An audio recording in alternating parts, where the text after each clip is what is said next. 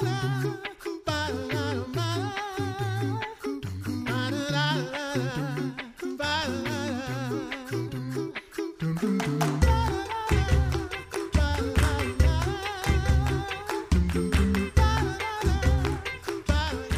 listening to the Coffee Hour. I'm Andy Bates. I'm Sarah Gulseth.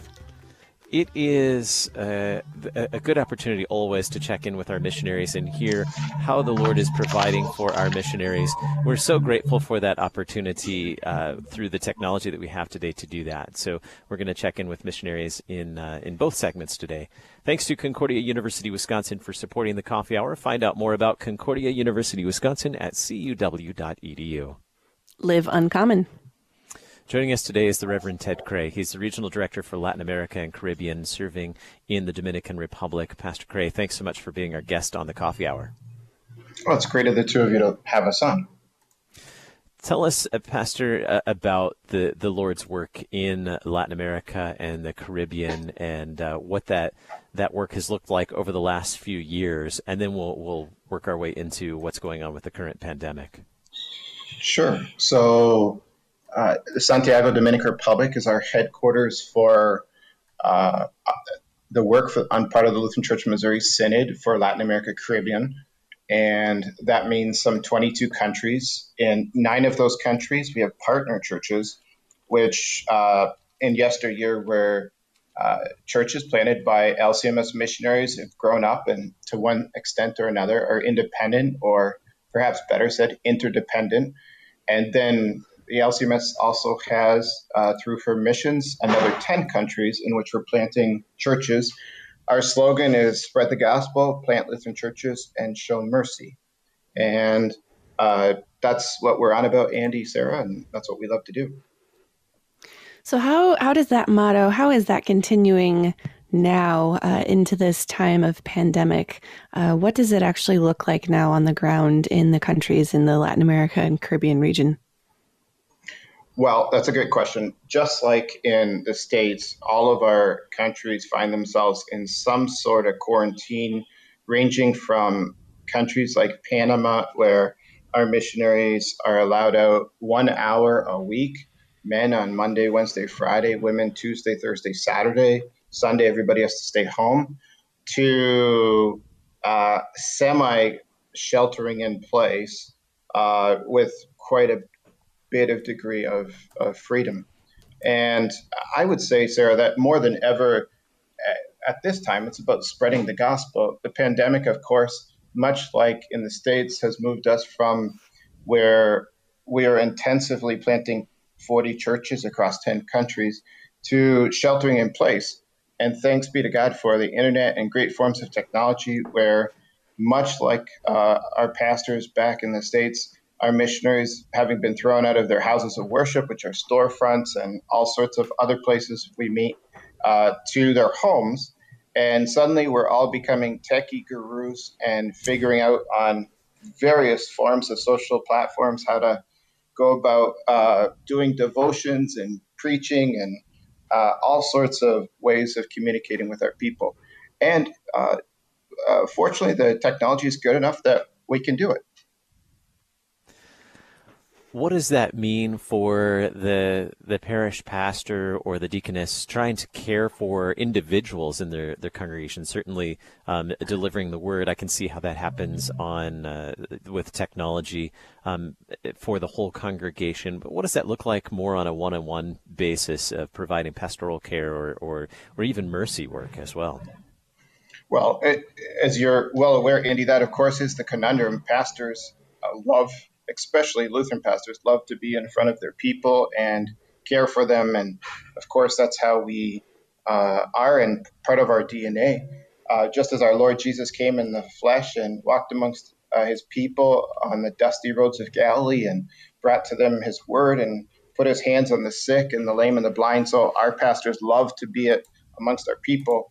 And at this time, sheltering in place or social distancing simply prohibits us from that close contact. Nonetheless, there's all sorts of phone calls happening, texting. One of our favorite apps here in Latin America is WhatsApp. None of us think that it's any kind of replacement whatsoever. And it's no shortage of angst that our pastors have. In fact, we're coming together weekly in our different countries and having theological discussions about how we can pastor at times like this, what it means not to have the Lord's Supper. And, one of the recognitions that's come out about this is it's really not a time to be one-on-one. It's rather much more about spreading the gospel. And perhaps not unlike the time when Jerusalem fell and the diaspora occurred and Christians were thrown out of Jerusalem and scattered throughout the Roman Empire. In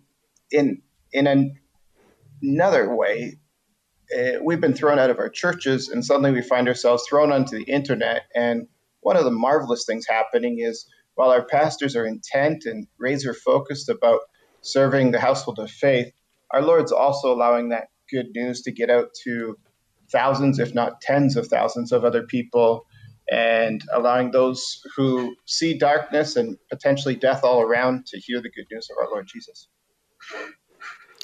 With all of these missionaries sheltering in place, having to stay at home, what does that missionary life actually look like right now? What care is being taken for the missionaries themselves so that they stay healthy and safe, and that they're still able to do this work that they've been given to do?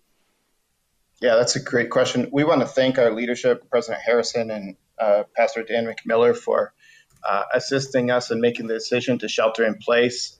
For us here in Latin America, Caribbean, we think that's the best possible decision that could have been made.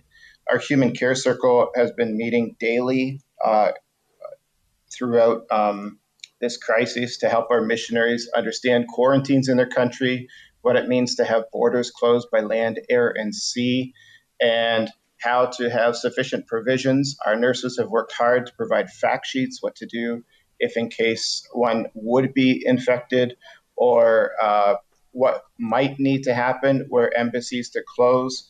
And we've taken steps to become more interconnected. So we have 7 Bible studies that are occurring throughout the week, in which are simply for missionaries, as well as text studies for our pastors, so that we might be in the Word and spiritually strengthened at this time of epidemic, and still be in a place to serve those that we're called upon to serve. So sheltering in place, of course, means a lot more time with one's spouse and children if one's married, or a lot of downtime if one's single. But in every case, we're repurposing our missionaries to help us engage in getting out devotions, preaching, working our Office of International Mission page, and basically just looking to have a stronger social presence and spiritually feed our missionaries. And of course, the task of our human care circles, physically care for the well-being of our missionaries. And thanks be to God, everyone at this time is safe, sheltering in place, and by all accounts, doing okay. How have the partner churches that you serve alongside, how have they been able to continue or serve, and how are they responding in the crisis? Yeah. Just this past Tuesday, we had a seminary virtual Zoom with our 9 church presidents. As both of you know, Zoom is suddenly super popular, and all of us are becoming knowledgeable about this. And we had 9 church presidents participate. This was held by the seminary. Our seminary continues to function here in the Dominican Republic, serving our men throughout 14 countries online, as well as deaconesses for that matter. And speaking with the 9 presidents was rather heartening. Towards the end of the conversation, we took about 40 minutes to go around to each and every president and ask them how they were doing and what their church was doing. And, Andy and Sarah, the news was consistent. Sheltering in place, figuring this out. But thanks be to God, we formed circles of pastors here and there, and we're putting out devotionals, sermons, messages, talking to our people via WhatsApp, texting, phone calling people one-on-one. And the news in every single case of those 9 church presidents was exactly the same. They're doing what the church does, giving hope, making the gospel known, serving the household of faith and spreading the gospel to those who do not yet know, albeit with limitations. But just like we find our pastors doing back in the Lutheran Church Missouri Synod, so throughout Central, South, and Caribbean, we find our pastors and presidents doing exactly the same. Thanks be to God that this work can still continue even through the pandemic and the crisis that we're all experiencing together. Even though we're miles and miles apart, this gospel is still being proclaimed through the Latin America and Caribbean region. How can we pray for these missionaries, support them? What words of encouragement do you have for all of the missionaries that are serving in this region?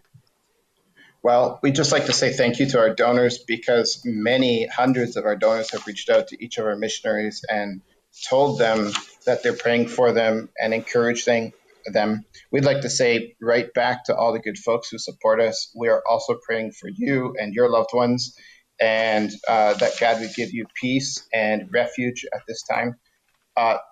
Emails, even snail mail are wonderful ways to reach out to our missionaries and encourage them. Texting, WhatsApp, all sorts of ways to reach out. Zoom. In my case, I've had every weekend on both sides of my family, my wife's side and my side, Zoom conversations with the whole family, many family reunions, if you will. And that's just a neat and unique way with technology nowadays to reach out and say, hey, how's it going? And mutually have a great conversation. We have just under a minute left. Anything else that we can how can we pray for you and continue to support the Lord's work in the Dominican Republic and other parts of Latin America and the Caribbean? Yeah, maybe just a word of comfort, Andy. And at this time, just like when the Israelites sheltered in place, when the angel of death passed over and there was blood on the doorposts, we would like to remind our hearers and our families and our fellow brothers and sisters in Christ that our Lord has placed his mark on the doorpost of our hearts, and by baptism has given us a passageway from death to life. And though there might be death before us and around us, we need not fear, because Jesus fights the battle for us, and he's our refuge, he's our shelter, and in him we can trust. And that's the confidence we have. And speaking these words one to another is a wonderful way to encourage missionaries, and we'd want to encourage folks back home in this exact same way. Thanks be to God. Thank you so much, Pastor Krey, for being our guest today on the Coffee Hour. Thank you. You're listening to the Coffee Hour. I'm Andy Bates. I'm Sarah Golseth.